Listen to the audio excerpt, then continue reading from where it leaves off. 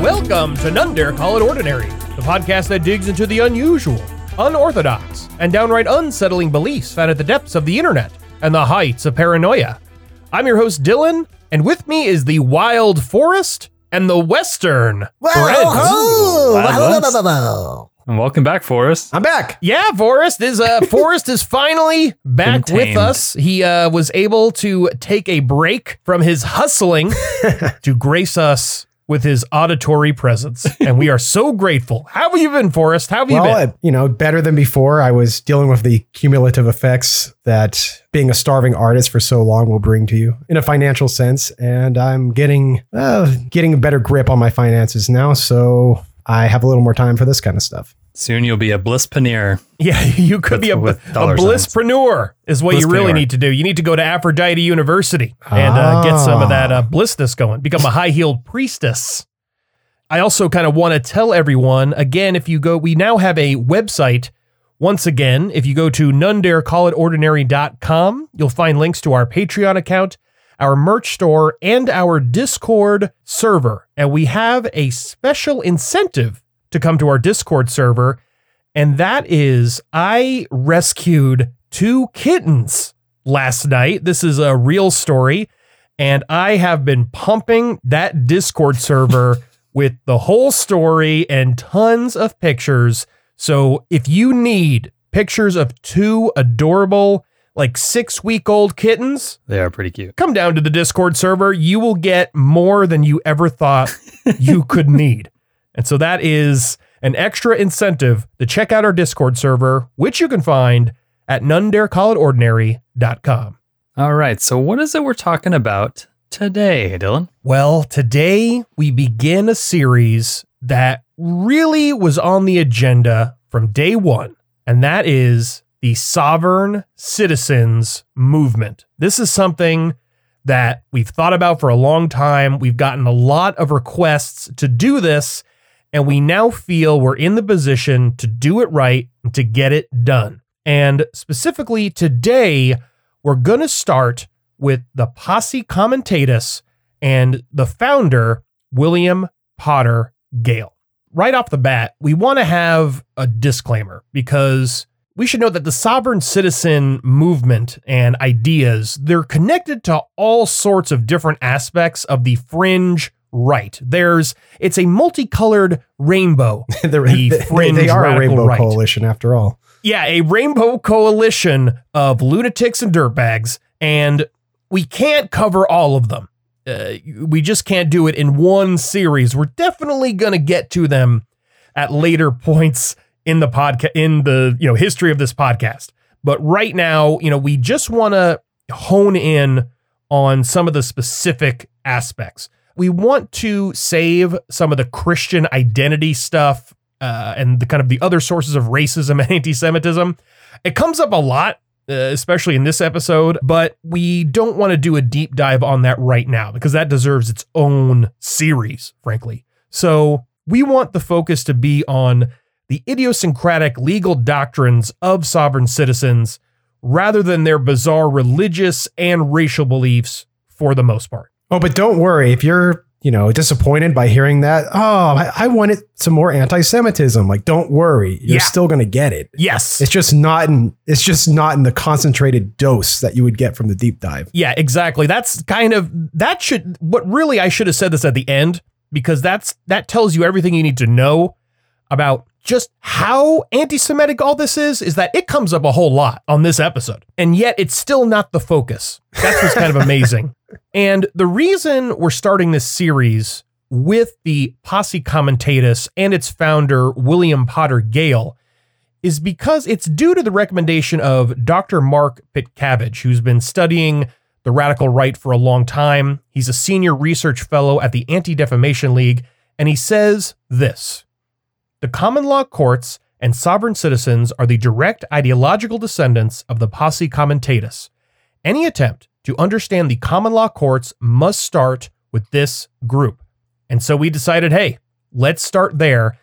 And because William Potter Gale was the founder of the Posse Comitatus, we really wanted to do a deep dive into who he was and the amount of malarkey and insanity that was the source of all of his really bad ideas. Would you say the Posse Comitatus were clowns? I think I would call them clowns. Would you say they were insane? You know what? I think at least on a broad definition of insanity, I certainly think so. Oh, cool. So the insane clown Posse Comitatus. Yes, exactly. That's exactly right.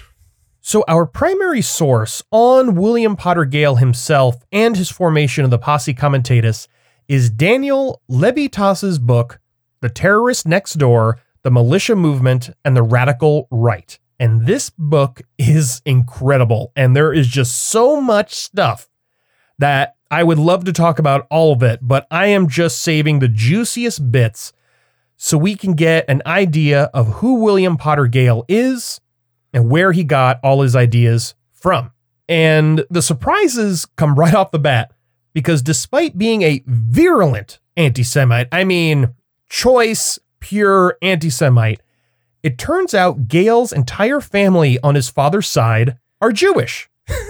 In fact, they were Russian emigres fleeing pogroms in their home country in the late 19th century. I like how you had to preface this whole podcast with, we just don't have time for all the anti-Semitism, and yet you still have to begin it this way. That just shows how intertwined it is. It is inseparable. It's dripping. It's dripping. I mean, I think if I squeezed my Kindle hard enough, the Protocols of the Elders of Zion would come out. I think that is the level of anti-Semitism we're dealing with here. It's like the research I did for this episode, is also leading to 13 other episodes on various right-wing anti-Semites. It's an incredible book. So who were these relatives? Who were these Jewish relatives who kind of fled Russia to encounter more anti-Semitism in the United States? Well, they were William Gale's great aunt and uncle, Marcus and Rosa, and they emigrated first, followed by Gale's father, Charles. Marcus and Rosa initially settled in North Dakota, where they faced a kind of contradictory anti-Semitism, a kind of dialectic anti-Semitism. Because on the one hand, you have this person who is identified as an amateur historian described them and their fellow immigrants this way. These refugees were not the higher type Jew, but were a poor, oppressed, ignorant peasant class, uneducated, inexperienced, and utterly lost in their new freedom from serfdom. Without an overlord or master in charge, they did not seem to be able to care for themselves. They were an incompetent lot to transplant in a new country with its strange tongue and customs, and were pitiable indeed. Wait, I thought Stefan Molyneux says, no, they have high IQs. What is this? This is terrible. Well, hold on. Oh. See, this is the dialectic part come in. Because if we look at the Bismarck Tribune, who was covering the same group of North Dakotan Jewish immigrants, they give a much different story in this passage. Russia loses $200 million by the exodus of the Jews whom she has oppressed beyond endurance. See? So apparently they were rich as fuck. Yep. See? So it's okay. So 8 years after Marcus and Rosa moved to North Dakota, they moved on to Portland, Oregon. And then 5 years after that is when Charles immigrated to the U.S. and moved to North Dakota, thinking his uncle and aunt still lived there and he could just work with them, but they didn't have smartphones back then, so, Marcus and Rosa long gone. Charles had no intention of just becoming a farmer. Instead, he joined the U.S. military. And this was actually possible. This was something immigrants could do in the United States at the time if they filed the right paperwork declaring that they wanted to eventually become U.S. citizens. But, Charles, he couldn't bother. He didn't want to do that. So he just lied and said he was older than he was and that he was from North Dakota. This may be the only time in recorded history someone has lied about being a North Dakotan. Yeah, I think you might be right. I can't imagine any other scenario where that would make any sense. God, what a slam. Against North Dakota. We just lost all our North Dakota listeners. Thanks, Brent. Jesus Christ. Oh, one of them. The time between Charles's fake enlistment in 1898 and discharge in 1903 is crucial to understanding Charles's relationship to his Jewish background and William Potter Gale's capacity to play along with Charles's own reinvention. When Charles enlisted, he cited his parents' nationality as Hebrew, which was common for immigrants fleeing anti-Semitic countries like Charles, who identified more with his Jewishness, at the time at least, than with Russia. But in paperwork from 1903, his family's nationality became English. As Levitas notes, he was ready to transform himself into a full-blooded Anglo-Saxon native-born American as well as an apostate. He's going to transform himself into an Anglo-Saxon the way Richard Hart's Hex, you can transform Ethereum into it. It's exactly the same. It's the same kind of transformation. In both scenarios, they are transformations. And there's a fun little fact here between the kind of the 1898 paperwork and the 1903 paperwork is that a new detail was added to Charles's medical records in 1903 that was missing from his initial records, his circumcision. So when he decided to declare himself an Anglo-Saxon, that's also when it became official that he was circumcised. Counterintuitive. Yeah, counterintuitive. Thankfully, no one was paying attention. And this transformation was pretty common. It's understandable given Jews faced anti-Semitism from two fronts, Christians and nationalists who thought that Jews were too clannish to become fully assimilated. Levitas says that given these factors, Charles's transformation was not at all unique, saying, quote, "Besieged by such hostility, many Jews were eager to prove themselves to be upstanding citizens and to demonstrate their loyalty to America." But Charles also had a personal reason for dropping any Jewish self-identification. It was a way to distance himself from his abusive father and become his own person. In other words, if Charles's father wasn't such a huge asshole, the entirety of the radical right would be completely different. So just think about that for half a second, because that is incredible. And it just shows how incredibly ridiculous the anti-immigrant racism of America was, especially during these times, because so many people that were Jews or Japanese or whatever, wherever they came from, they all tried their best to assimilate. Yeah. They actually put in all the effort they could to assimilate, but still, like, doesn't work. Not good enough. You're all scum. You know why they assimilated? It was the tough love of all those nativists. So maybe we should be grateful. I see. That is definitely true. Dylan's new revisionist history book out next month. In 1905, Charles took another step away from Judaism by marrying Mary Agnes Potter, who was 100% Anglo-Saxon and also one of the first telephone operators in Minnesota. So that's pretty cool. And also totally irrelevant to the podcast, but I thought it was fun. Fair enough. 12 years later, William Potter Gale himself was born in 1917, which is deliciously ironic. Everybody knows. Yeah. 1917, the Jews, the communists took over Russia, and the rest is history.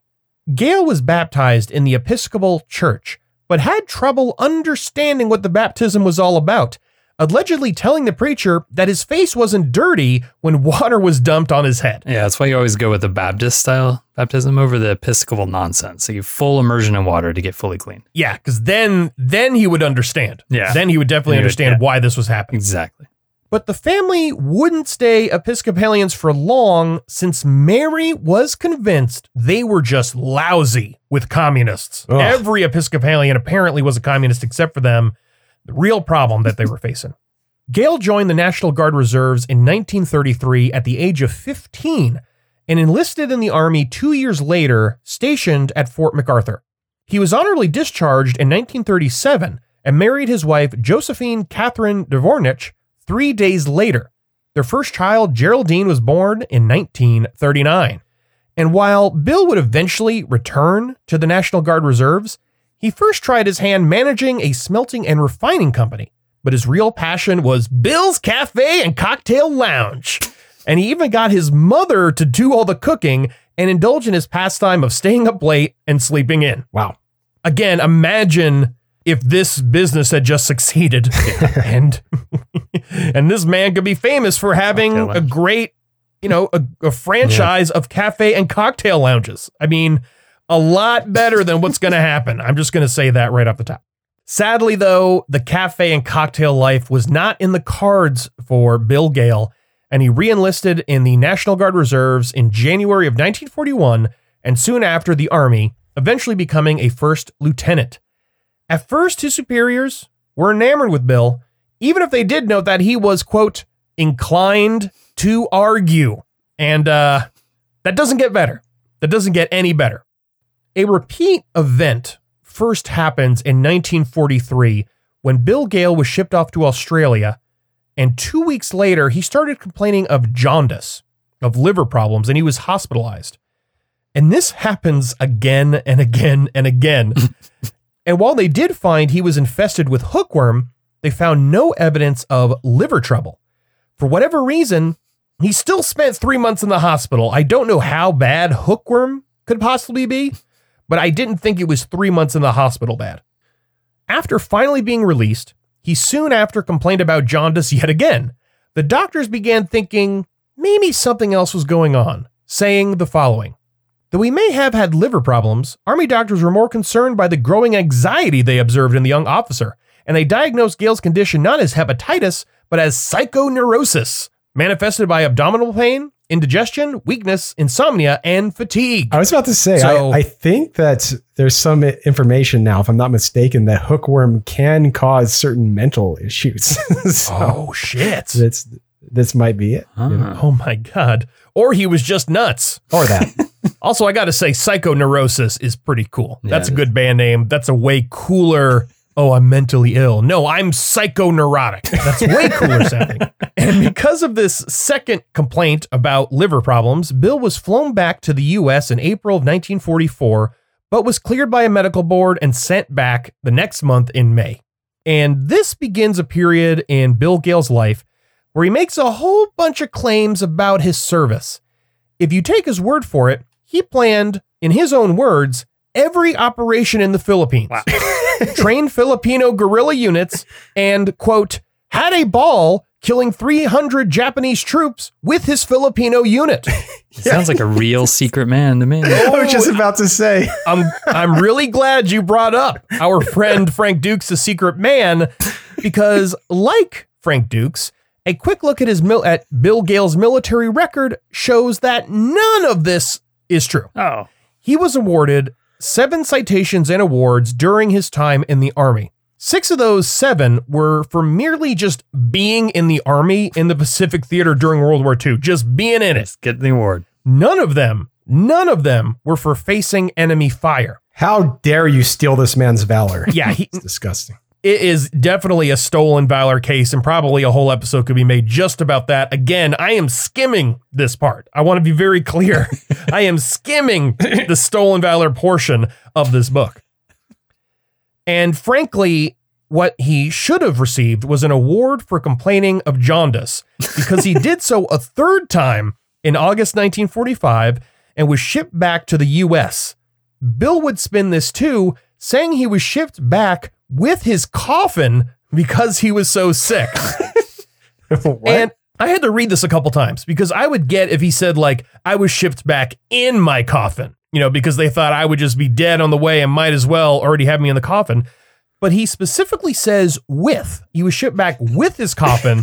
So did he already have a coffin made? Is that how the Army works? I know what it is. He's Nosferatu. If you've ever seen Nosferatu, he carries his coffin. Oh, so it's just his bed. That's what it is. It's just his bed. That's what it is. So it's not nearly as impressive then, because he always gets shipped with his coffin. He just tried to make it sound way cooler than it was. And now, as you can imagine, as if hanging out with his own coffin wasn't stressful enough, his wife Josephine had given birth to their second child, Kathleen, and Bill Jr. would be born in October 1946.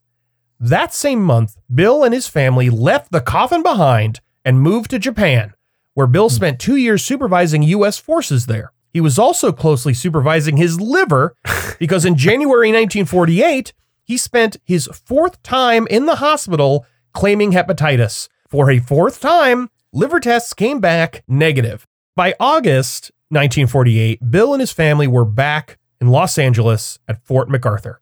They had a bit of a hard time adjusting because when Bill Gale was stationed in Japan, he had a prestigious post, but now he was just a regular reservist at Fort MacArthur. And I don't mean to insult any reservists at Fort MacArthur. That was kind of his perspective on the thing. He was like, oh, this is beneath me. And so like any responsible adult, he just didn't report for duty. Instead, he went golfing, or he trained boxers in his own gym, i.e. his garage. And Bill's military superiors were not very happy, saying this: Bill has considerable initiative in projects in which he is interested, like boxing, but he will not follow through on details and requires close supervision. And I gotta say, I think he really needed close supervision from all of society. I really think everyone should have came together to keep a close eye on Bill Gale. I do like how a man who went to Japan, where he spent 2 years supervising U.S. forces, himself requires close supervision. That's a very scary thought. Who supervises the supervisors? The supervisors, yeah. Deeply disturbing. Deeply. But I mean, you know, all this is actually moot, frankly, because in January of 1949, guess what? Bill was in the hospital again, adding fatigue to his usual liver complaints. And you can imagine what the test results were. Negative with a side of deep-seated psychoneurosis. So now it's getting deeper. It's getting deeper in there. And to make matters worse, Bill's father, Charles, died on April 25th, 1949. And this is what Levitas had to say about the importance of this death. And with this quote, they mention the Grabifker family, and that was the original name of the Gale family before they immigrated to the United States. Quote, when Charles died, he took with him details of the Grabifkers family's flight from Russia in 1894, the true story of his emigration from Scotland as a teenager, and his own explanation for abandoning Judaism. But the lies he told in life were partly unraveled with his death, and all of Charles's secrets did not remain hidden forever. And as we look into Bill Gale's biography, it's clear that he was totally aware of his Jewish family. Bill's Aunt Fanny lived in Los Angeles and was unabashedly Jewish, as she was described. She was just, self-identified as Jewish, made no secret of it. And she was a frequent visitor to Bill Gale's home. And 8 years before Charles had died, he and Bill traveled to Portland to visit Charles's uncle Marcus after the suicide of Bill's older brother in Seattle. Given both of these facts, there is no way Bill Gale did not know that he had 50% Jewish blood, to use his terminology. We want to, his fair and balanced. I don't go around talking about people's Jewish blood just in case anyone was unsure about that. That wasn't just you saying that. Okay. And to add insult to injury, what happens in January of 1950? The yearly complaint of jaundice. Oh my God. It just keeps happening to this guy. I think this is like his sixth time at this point.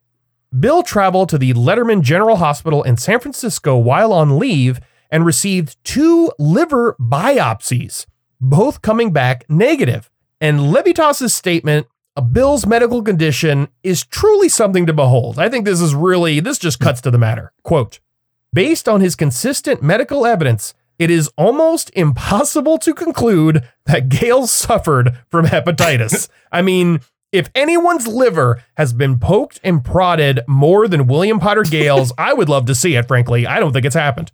At this point, the Army Medical Board seems to finally catch wind of all this and realize, hey, this guy's been complaining of jaundice and liver problems for like literally years and years and years, and literally no test has ever showed he has any liver problems.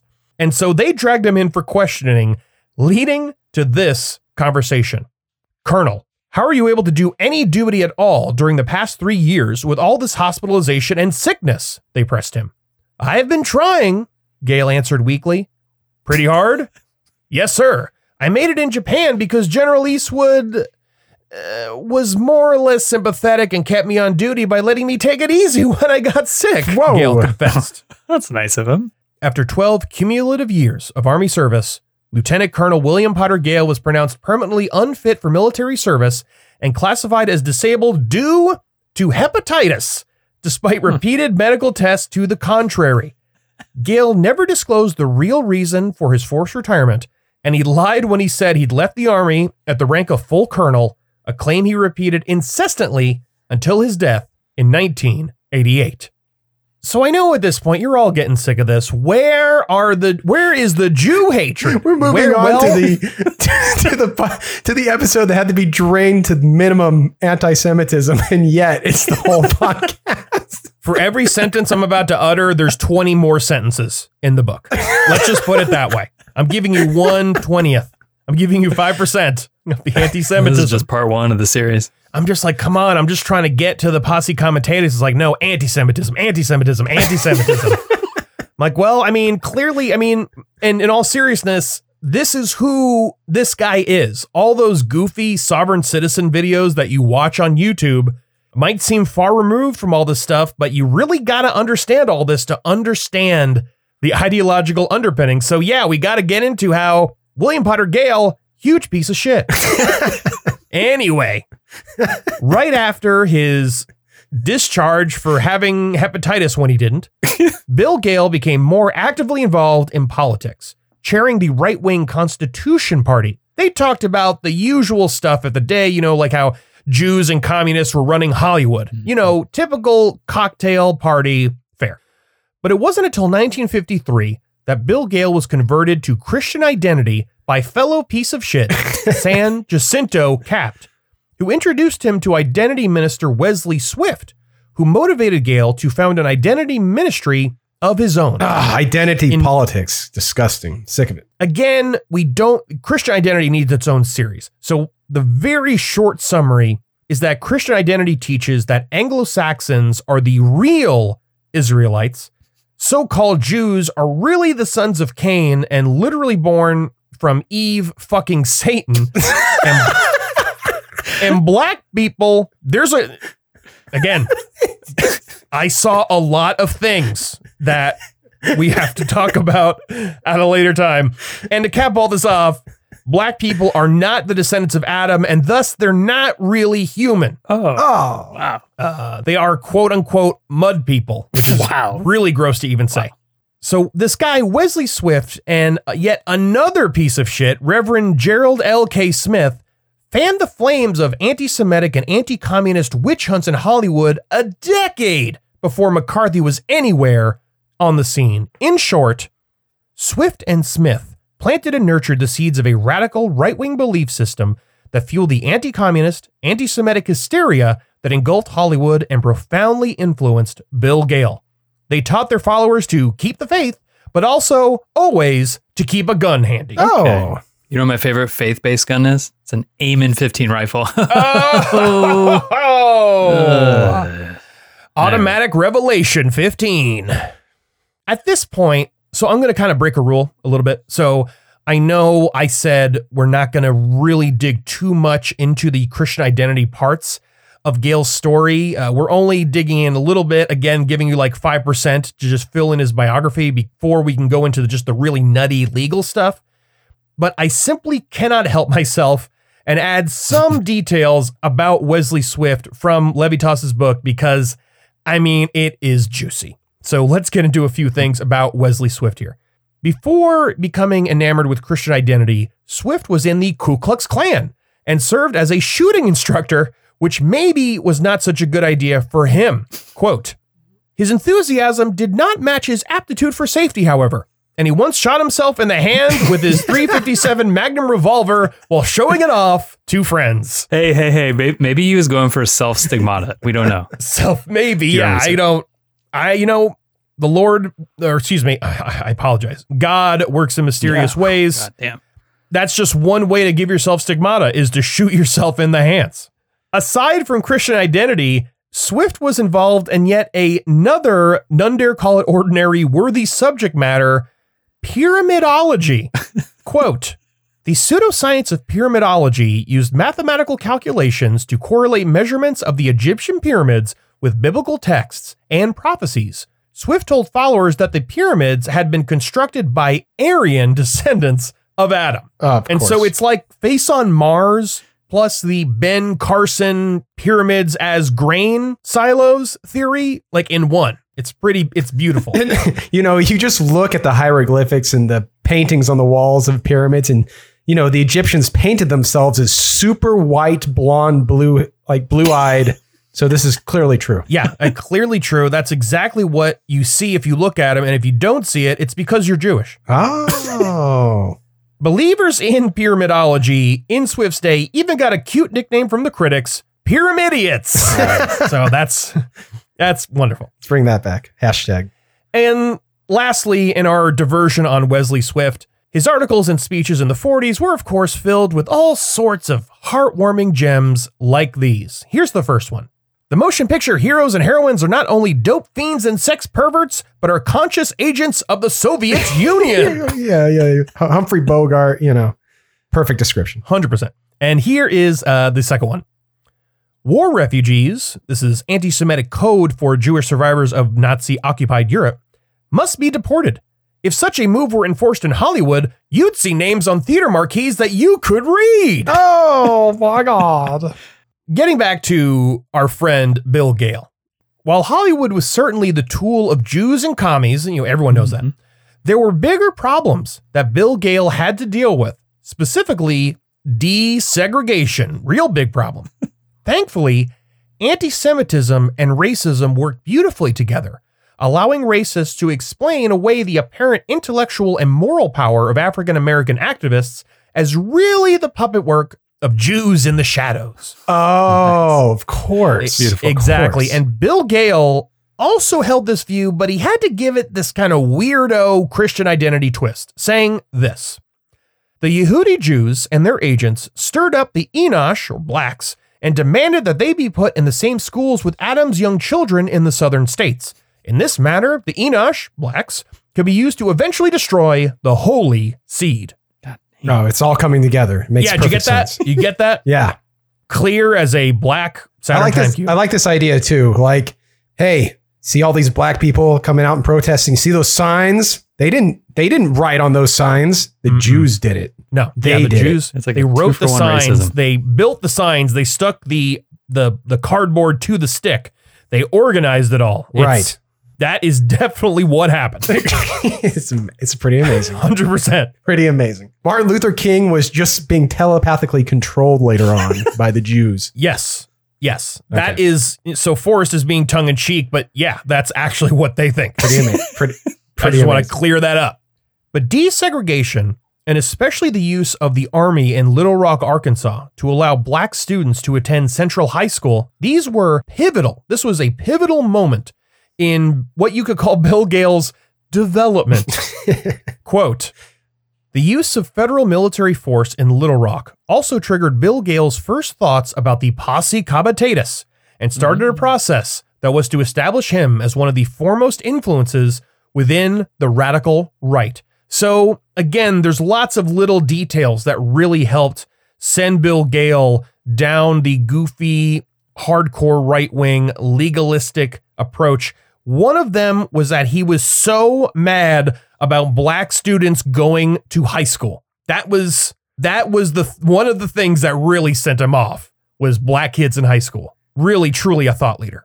Amongst other things, this incident pushed Gale to run for California governor as a Constitution Party candidate.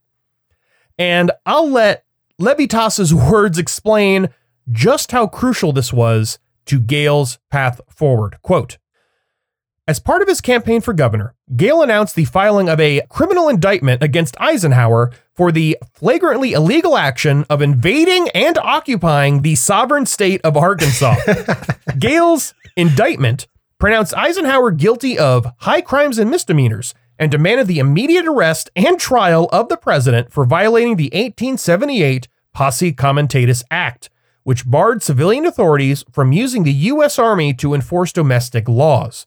It was Gale's first recorded mention of the term in right-wing circles and predated his establishment of the Posse Comitatus as a right-wing group by nearly 15 years. In tone as well as substance, his indictment of the president contained the same mixture of vigilante action and twisted legalisms that would become the hallmark of the Posse. So clearly, a major development. This is really the spark that transformed Bill Gale from a boring old anti-Semite into a weird right-wing legalistic anti-Semite. And in a later episode, we're going to dive more deeply. When we get to the Posse Comitatus themselves, we're going to dive more deeply into the Posse Comitatus Act, which basically says that under most circumstances, the armed forces, the federal army, can't be used in a police capacity, basically. Again, giving a very short summary here. But it does explicitly say, and this is all you really need to know for right now, is that the military can be called if doing so is authorized by the Constitution or an act of Congress. So the 1878 Posse Comitatus Act, combined with the Insurrection Act of 1807, explicitly allows the president to use military force to thwart insurrection. So it was 100% along the lines of the 1878 Posse Comitatus Act. Boom. But that's just nitpicking, and I apologize once again for dabbling in that kind of nonsense. You and your facts. Ugh. Nitpicknology. But we don't want to get sidelined because, Bill Gale had a very extensive platform. He had all sorts of good ideas about what to do as president, including the following. He demanded states' rights. He demanded the abolishment of the, quote, Karl Marx-inspired socialist income tax. He wanted to impeach Eisenhower and the entire Supreme Court. I didn't know that was a thing, but that's what he wanted. He wanted to withdraw from the UN, end all foreign aid, and use only gold and silver to pay debts. So Ron Paul, mega Ron happy. Paul. The original Ron Paul. Also, there was this other kind of minor thing, is that the Zionists, the quote Zionists, became, quote, corrupted by marrying, quote, Babylonians, typical platform plank stuff. I'm sure we all we all get that. Did Lyndon LaRouche write the platform for that? Yeah, but see, that's the thing, though, is because Bill Gale loves an Anglo-Saxon. He thinks he is a true Anglo-Saxon. So there's a little bit of conflict here. I'm not sure how they would hash that out, but I really hope they could have. So with a platform like this, Gale must have just crushed the governor's election in California. Sadly, he didn't. The Constitution Party failed to get the 50,000 signatures necessary to put his name on the ballot, so he resigned the party and ran as a write-in candidate, scoring 1,073 votes. So, wow. Who are these people? Not the best showing. Loser.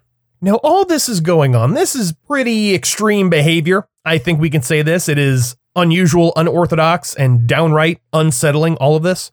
What do Bill Gale's family and relatives have to say about all this? Where are they in the mix of all this? Well, at first, when Gale announced he was running for governor, they thought it was all great. His daughter, Kathy, thought it was, quote, good, clean fun. And his wife, Josephine, was deluded enough to indulge in fantasies of being First Lady of California. Sadly, you need more than 1,073 votes to get there. But after his defeat at the polls, he temporarily shunned politics and got more obsessed with being a racist and an anti-Semitic Christian identitarian. He got, that became his hobby. Even more so than it was before. And again, this is why I'm still skimming the surface, but literally the core of his being is being an anti-Semite. So it's like if you skin an apple and just talk about the skin, it's still apple skin. And so I have to talk about him being anti-Semitic. Bill Gale even claimed to be an ordained minister in the Episcopal Church, which frankly doesn't make any sense because he didn't like the Episcopal Church. He was a Christian identity person. And whether or not this is nonsense, his wife Josephine felt it necessary to clear all this up for daughter Kathy, saying, quote, he thinks he's an ordained minister, but it's a lie. He got his ministry through the mail. Oh, yeah. Well, we talked about diploma mills. This is the ministry mill. Ministry mill. I mean, I feel there's nothing wrong with that. I don't see why he's lying just because he got it through the mail. I became an ordained minister of the Universal Life Church and signed wedding documents via email. So frankly, I'm a little insulted. He was, however, more successful at persuading his sister Ruth that this wasn't all just totally dumb and nonsensical. And she reportedly could not sleep after he gave her a copy of the Protocols of the Learned Elders of Zion. And if a family member gave me that, I don't think I could sleep either. So I can kind of understand. But I think Ruth couldn't sleep for a slightly different reason. And the reason was that she thought the whole thing was true. I imagine most of our listeners know the Protocols of the Learned Elders of Zion was a late 19th century, early 20th century. I can't remember exactly the date. Forgery. It was basically the meeting notes of the Jewish one world government. It's basically what it was purported to be, because that is just how dastardly the Alliance of International Jewry is, they write down all their dastardly plans. Fully endorsed and disseminated by the Russian Orthodox Church, which we can all love. Great. Great people. Thanks. Yeah. They did a great job at getting the word out. Finally. So obviously that's all true. And this is how Ruth explained her defense of Bill Gale to her niece. Quote, "They say he preaches hate.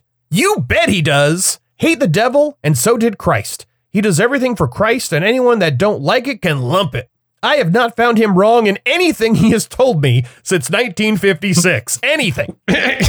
He is a prophet or a saint. Or Those people in the Mideast are not Israel. They are Yehudan or offspring of Cain. Cain was of the evil one, Satan." Wow. not brainwashed. No. Is this from the Ingram angle? Thought I saw that last night. I think it might be. And thankfully for all of us and for, frankly, the rest of humanity, the rest of Gale's family was not nearly as receptive, and we're going to explain why. He wasn't the best communicator. His oldest daughter, Jerry, announced that she planned on moving to New York to pursue a singing career. In response, Gale said he would disown her if she moved to, quote, Jew York, as he lovingly called it. He also, quote, warned her to be on the lookout for Satan's children bearing horns and tails, and so when she disembarked from her cross-country bus trip, the 17-year-old Californian surveyed the crowds warily for hidden appendages. His second daughter, Kathy, also rejected his Christian identity views and had perhaps an even more intense experience than Jerry. Quote, "One day, Kathy invited a Jewish friend to the house. His face contorted in disgust. Gale confronted the teenager and accused him of being a false Jew. 'I could smell a Jew,' Gale growled at the startled visitor. 'You're not Jewish. You think you are, but you're nothing but a proselyte Jew. A proselyte Jew is worse than a Jew. You're not Jewish because I can smell a Jew when they come in the door.' Whoa. Kathy was mortified. 'Daddy, I can't believe you. How dare you,' she declared, her jaw dropping.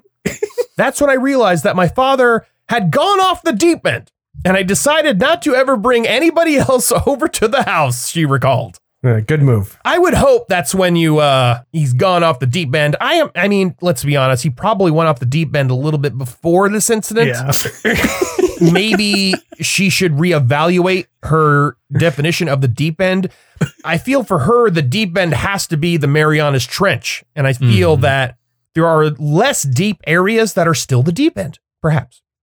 Just by the way, Kathy recalls that Bill Gale emphatically stated that he never started any of these conversations over race and religion. And to that, I'm just going to have to say, do your own research. You're going to have to answer that one for yourself. Who knows? Who knows? But what about Bill's Jewish family? How on earth could his anti-Semitism cope with his being half Jewish?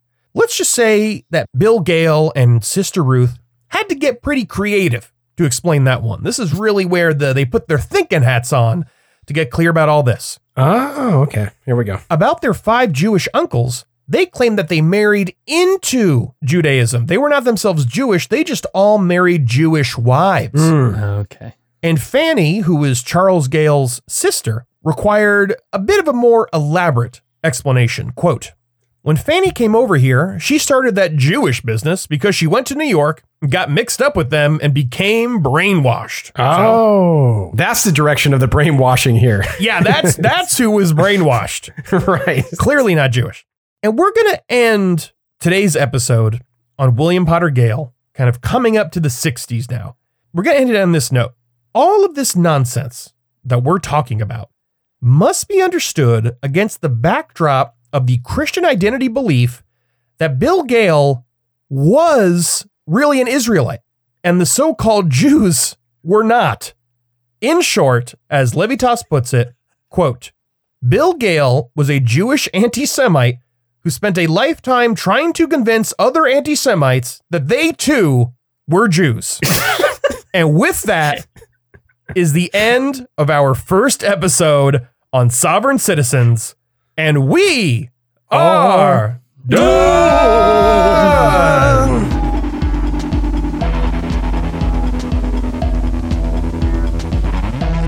for listening to this episode of None Dare Call It Ordinary. If you would also like to hear our weekly bonus episodes, just become a $5 a month patron over at patreon.com/None Dare Call It Ordinary. That is also where you'll find any blog posts, pictures, and news updates to go along with our regular series. And you don't even have to be a patron to get access to all that fun stuff. You can also reach us by email at nonedarecallitordinary@gmail.com. Lastly, we ask for you to please rate, review, and subscribe on Apple Podcasts or wherever your podcasts are served.